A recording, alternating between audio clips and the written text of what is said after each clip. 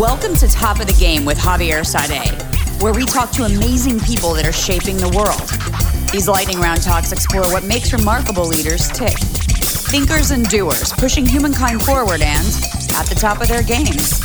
Impactful insights, global perspective, valuable wisdom you can use every day in your life and work. This is Top of the Game. Enjoy today's episode. Here's Javier.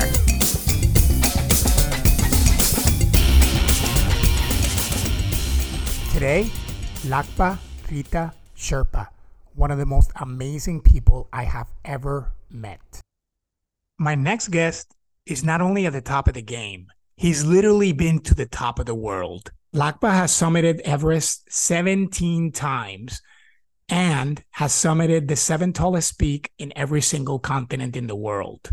He's an incredible human being whose first attempt at Sherpaing resulted in a massive avalanche. I won't say more about Lakpa because I want you to listen to this incredible conversation. Enjoy. So Lakpa, a pleasure to have you. Thank you. Great to be here with you as well.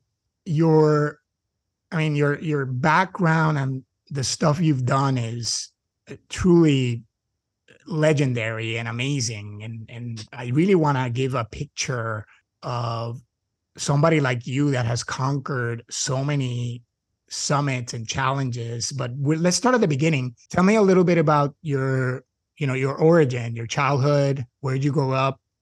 Yeah, I was grown up in a town called Kami, which is high in Himalayas in Nepal, close to Everest regions, about 12,500 to 13,000 feet. Growing up with 8 siblings. While I was growing up, the school. Sorry about that, but while my parents are growing up there, they didn't have an option to go to school and stuff like that. And the school that was built after 1960, Sir Edmund Hillary after they summited Everest, Edmund Hillary built quite a few schools in my hometown. Yep. The school was up to 7th grade, and my hometown has a school, 3rd grade school. When I was going to the 7th grade school, I had to hike about 4 hours each way.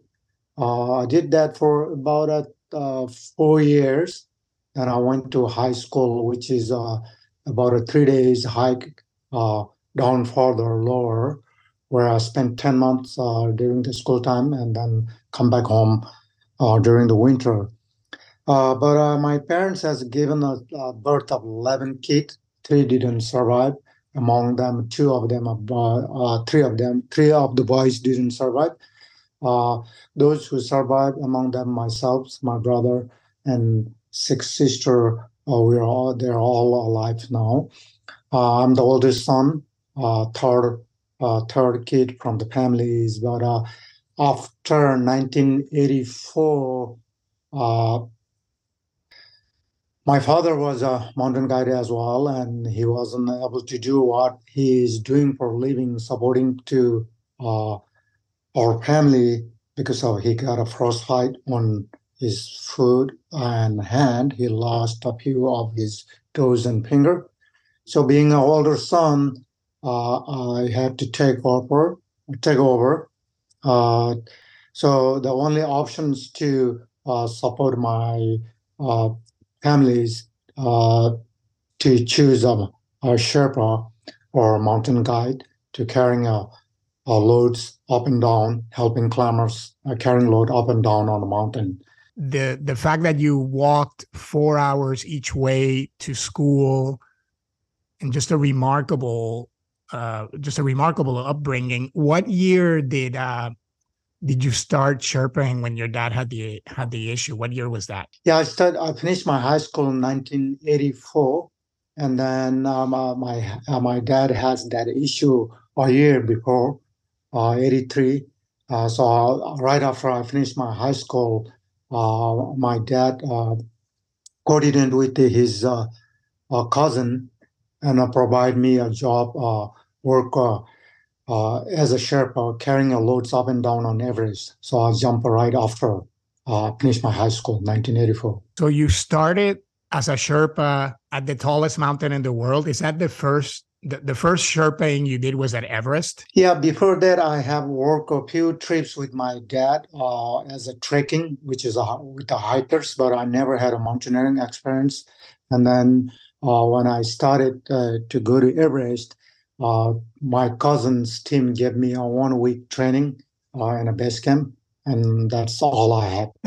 Let's talk about the first time you did it. I mean, obviously you were already an accomplished hiker, trekker, and probably have done more by then than most people do in a lifetime. Tell me a little bit about your first experience going up the tallest mountain in the world. Yeah, I didn't have much. I didn't have much idea. I didn't have many experience, and uh, basically, my dad asked to his cousin because he could not do it, and then my cousin need to provide a job to me so I can take over. So my cousin hired me, and we went to base camp. But then the team provide all of the gears, which is great thing. I don't have to buy gears and stuff like that. But they trained me 1 week at base camp, which is basically how to use the rope, how to use the ascender, and then walk stuff like that. But I did pretty good getting up to Camp 3, and then unfortunately, a friend of mine and I got stuck in an avalanche. So that was it. We were not able to go beyond that. But the thing is, both my friend is a little bit more experienced than myself. He did a few expeditions before, but we did a big mistake. There was a couple of feet of snowfall, and then right after the snowfall, we went up to carry a load. The ropes are buried about a couple feet below the snow, and we're taking a turn and pulling the rope as we climb.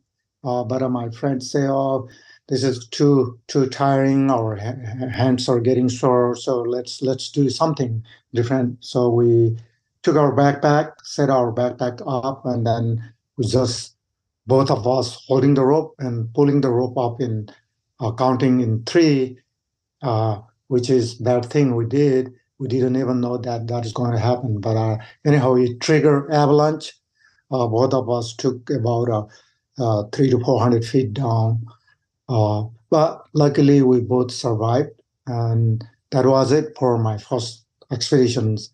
I mean, I don't even know where to begin. That is, talk about challenge, talk about grit, talk about determination. How high, you talked about Camp 3, and for the listeners that are not super familiar with, how tall is, what's the elevation of Camp 3? At what elevation did this avalanche happen? Yeah, the elevations of Camp 3 is about 24,000 feet, and we are getting close to it at maybe 23,500 feet. We're about a few hundred feet shy from camp. And then it took us quite a bit down. But both of us been lucky. The avalanche, there was a little hump where we both stopped. So, Lakpa, it's incredible. First of all, the experience. Second of all, that you survived this horrible situation. Let's talk a little bit about the lessons. I know you've summited. How many times have you summited Everest? Can you remind the listeners? Yeah, I have summited Everest 17 times. And I think you've done all 7 peaks, correct, in the Himalayas, the tallest 7 mountains in the world? Yeah, this it's called 7 Summit, highest peak in every continent. And I was the first Sherpa in Nepalese to do it. Which is a singular achievement for sure. Thank you. Talk a little bit about I don't want to get too much into the technicals of mountaineering as much as I want to. Okay. But just a little bit about, over time, we all get better at what we do, mostly because we're making mistakes along the way and you self-correct. Just tell me a little bit about how experiences over a lifetime doing something that is so difficult has taught you? Yeah, just talk a little bit about after the avalanche. I wasn't able to climb anymore after that avalanche, and I stayed in base camp. But end of the expeditions, I decided that that is not for me. I was so scared, and I thought, this is it. I may not climb again. But the other thing is, I go home and there's no other options. So looking for work, supporting to the family of 10, and then I have to keep doing this. Uh, I've been to Dolagiri with the French Army team. They taught me quite a few things. And in 1990, basically, I was working with a Yugoslavian team, Andre Strempel, one of the most accomplished climbers from Yugoslavia. So he hired about six Sherpas working with him, including myself. My English was a little bit better than everybody else. It's not good as today, but still I can communicate with them, and they asked me to work with them as a rope, working on a rope, fixing lines and opening route and stuff like that. So I learned so much from them, which is great. And then 1990, I met my former employee boss, Todd Burleson, which is he owns Alpine Ascents. So 1990, I met him, and 1992, he gave me opportunity to come to US to get a train. So I got quite a bit of training here, so that helps a lot.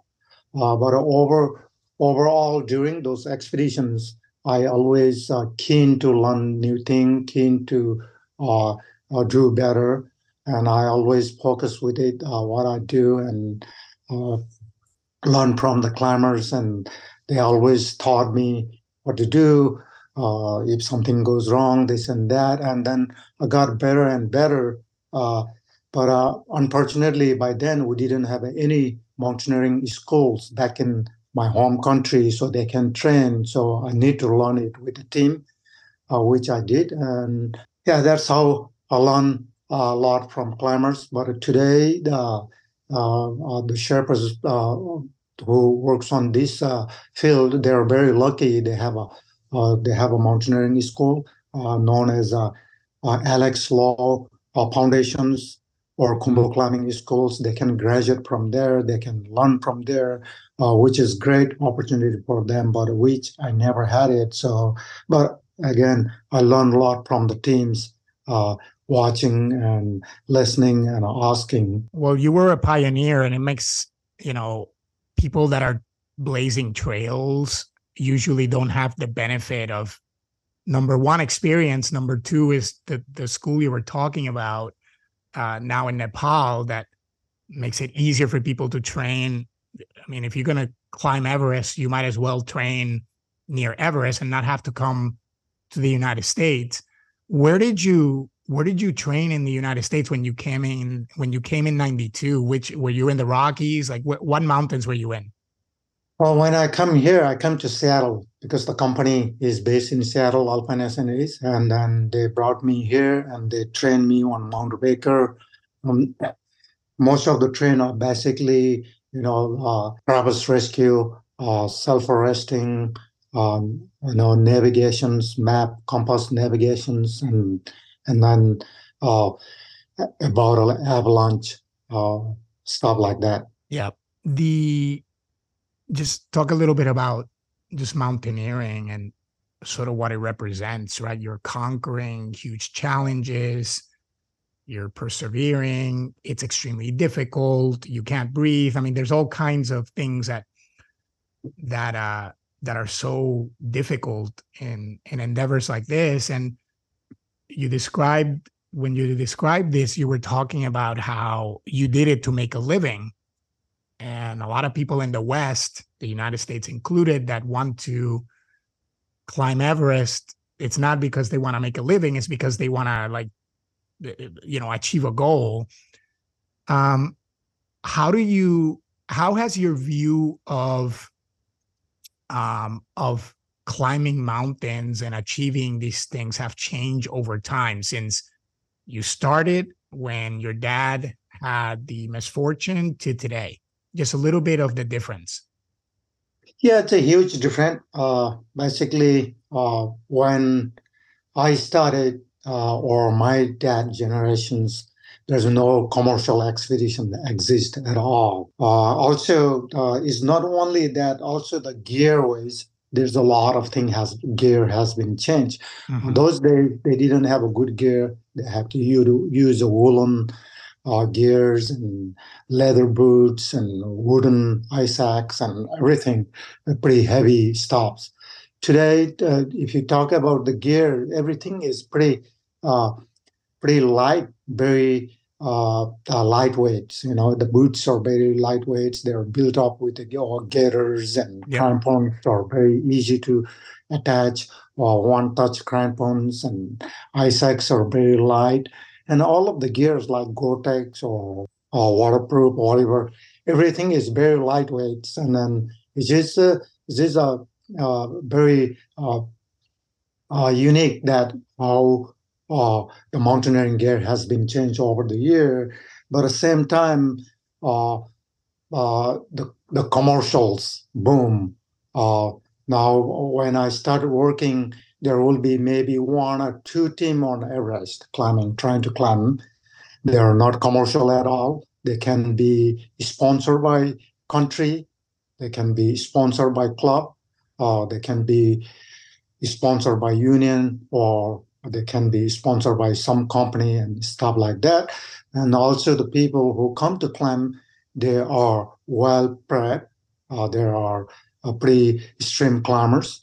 But today, because of the commercials, uh, there are a lot of different type of climbers. Many of them know what they are doing, but there are quite a few they don't even know what they're doing.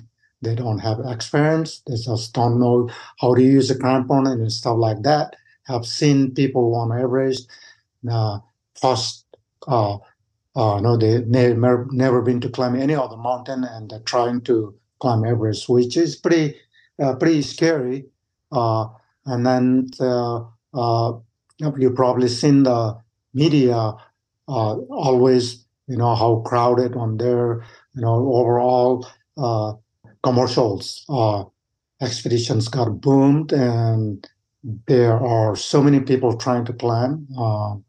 So those are the huge changes between since I started and now. Yeah, I was going to ask about this issue where you're basically getting at taking outsized risk and not mitigating or preparing fully. And yes, the media has covered this just crazy crowds trying to summit Everest, and the deaths have gone up and all these things, but it's because there's a lot of people that are trying to do it. And it's remarkable to me that you have seen that it's people trying to do their first mountain and they go to the tall. It's crazy to me. How do you, as a leader, how do you think about sort of putting a little bit more control on this? Yeah, I mean, like you say, uh, there's a good side and bad side for sure. But you know, as a guy, as a leader, a lot of times when I'm there, we always focus to stay away from the crowd. You have to be patient. You have to be, you don't need to be jump right where the windows are open. Uh, so we have done that quite a few times, and we got our mountain to ourselves. But again, the crowd is still there. A lot of people going there to minimize the crowd. Might be great idea, but again, if you minimize the crowd, the people who are working there, they're going to lose their job. same time. But like 5, 6 years ago, 2013, when we have a big accident on a Manaslu, Yep. I come up with the idea to Minister of Tourism, telling them just just make a like requirement. Those who comes to climb Everest, they need to make some sorts of requirement, which is basically anyone who wants to go climb Everest, they has to have like at least participate at least one of the 8,000-meter peak, which means that more of the people will be going to climb 8,000-meter peak. That means they will be creating same number of job to those who are depend on it, and same time you can minimize the number one Everest, so it doesn't impact uh, much to those people who are uh, based on what they're doing. So what I meant is basically they have same amount of job, and then there are less number of people on average, but they will be sailing more of the over 8,000-meter peak. But overall, they say, so yeah, we're going to imply this rule and this and that. But overall, it's been almost 6, 7 years, maybe more. They didn't even put their rules yet, imply their rules yet. Only they did was, uh, if they climb like 6,500 meter peak, and they say it is a qualified. But it's again, it's sad to see, uh, losing uh, people on the summit day because of the crowd and this and this. But I mean, our government has to do something so it doesn't impact to uh, those who depend on this job, and also it doesn't build much of a crowd on Everest. Uh, so that might be one option, but who knows what's going to be happening in future. Yeah, I mean, what you describe continues to just baffle me, because, if you think about the kind of the very best athletes in the world, you're by far one of the best mountaineers in the world. You start, Michael Jordan didn't become Michael Jordan immediately. He started playing, he played in high school, he went to college. Little by little, you become the best. And it seems to me like some people are taking shortcuts.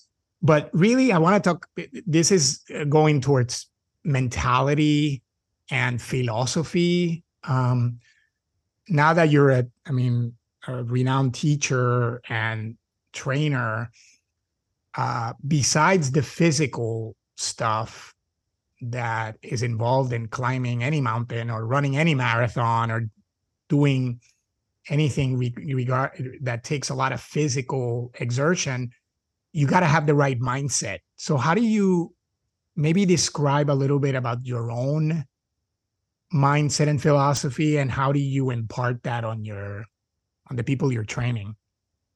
If you talk about Everest, like say we have a requirement, people, a lot of the company maybe they don't, but quite a few companies they do have that requirement. We ask them what they have done before, what level of mountaineering experience they had. Those are the things we focus on it. But like say if someone who haven't climbed Everest and they want to go there, I definitely will give them suggestions so they can go step by step. Basically, learning how to using crampon, learning how to using a rope, getting into elevations, and starting with a small mountain, and then increasing up to like 6,000-7,000 meter peak. Those who don't have option to getting 7,000 meter peak, I mean in here US you don't have options, but you at least can do quite a few other stops, like going to Rainier. Rainier is a great place to train. It has a glaciers, Mount Baker, Rainier. So start with Baker, go to Rainier, and then climb Denali or Aconcagua internationally. And then when you get those experience from there, I will say you're good to go to Everest. But if I need to train someone in Himalayas, I wouldn't train them on Everest. I mean, we do train them on Everest for a few things, such as crossing ladders or reviewing how to rappelling, how to using ascenders, how to cross those aluminum ladders and stuff like that. But uh, most likely, like cramponing, ice axe, crampon rope techniques, they should have known in advance before they come to Everest. Uh, Otherwise, like if they don't know anything, then probably I will not take those people up with me. Probably I will turn around. Yeah, Did I answer the questions? Yeah, you did. I mean, this conversation has been just incredibly powerful. And like Lao Tzu said, the journey of 1,000 miles begins with a single step. The only way I can do that is to have my own company, being my own boss. So I run a trip, started my company last year called Khangri Experience. Khangri is the meaning in Sherpa is the mountain. So basically is translated to mountain experience. So I do a lot of a trip in Nepal, mostly trekking. I also advertise and sell some uh, climbing, but mostly I do a lot of trekking in Nepal, and then uh, Africa, Kilimanjaro, and then I will do some climbing trip here in coming summer on Mount Baker. Uh, so it's a fairly new company, but I have run 3 trips last spring, and I have a trip going on in November, coming November, and then my and probably I will have more trips going in the future. But a summer, I'm planning to operate about 5 to 6 trips on Mount Baker, which is for the beginners and stuff like that. So all of the trips are based on my schedule, and also I don't want to work like 8, 9 months out of a year, so it gives me a little bit of flexible. So that's how I started my company. Well, that's incredible, and it doesn't surprise me. First of all, congratulations on being your own boss, being an entrepreneur, owning your own destiny. And you know what? You've earned every single bit of leisure, however you want to spend your days. It is now up to you. Yeah. I know you love the mountains, so to you, probably going to the mountains doesn't seem like a job, but you can do it on your own terms. And look, Lakpa, this has been an incredible, elucidating, and remarkable conversation with you. I know the listeners are really gonna enjoy this, and we'll put the link to your company in the show notes. And I appreciate your time. Thank you for joining us. Thank you very much for giving me this opportunity. Yeah, great to meet you. Thank you. Thank you.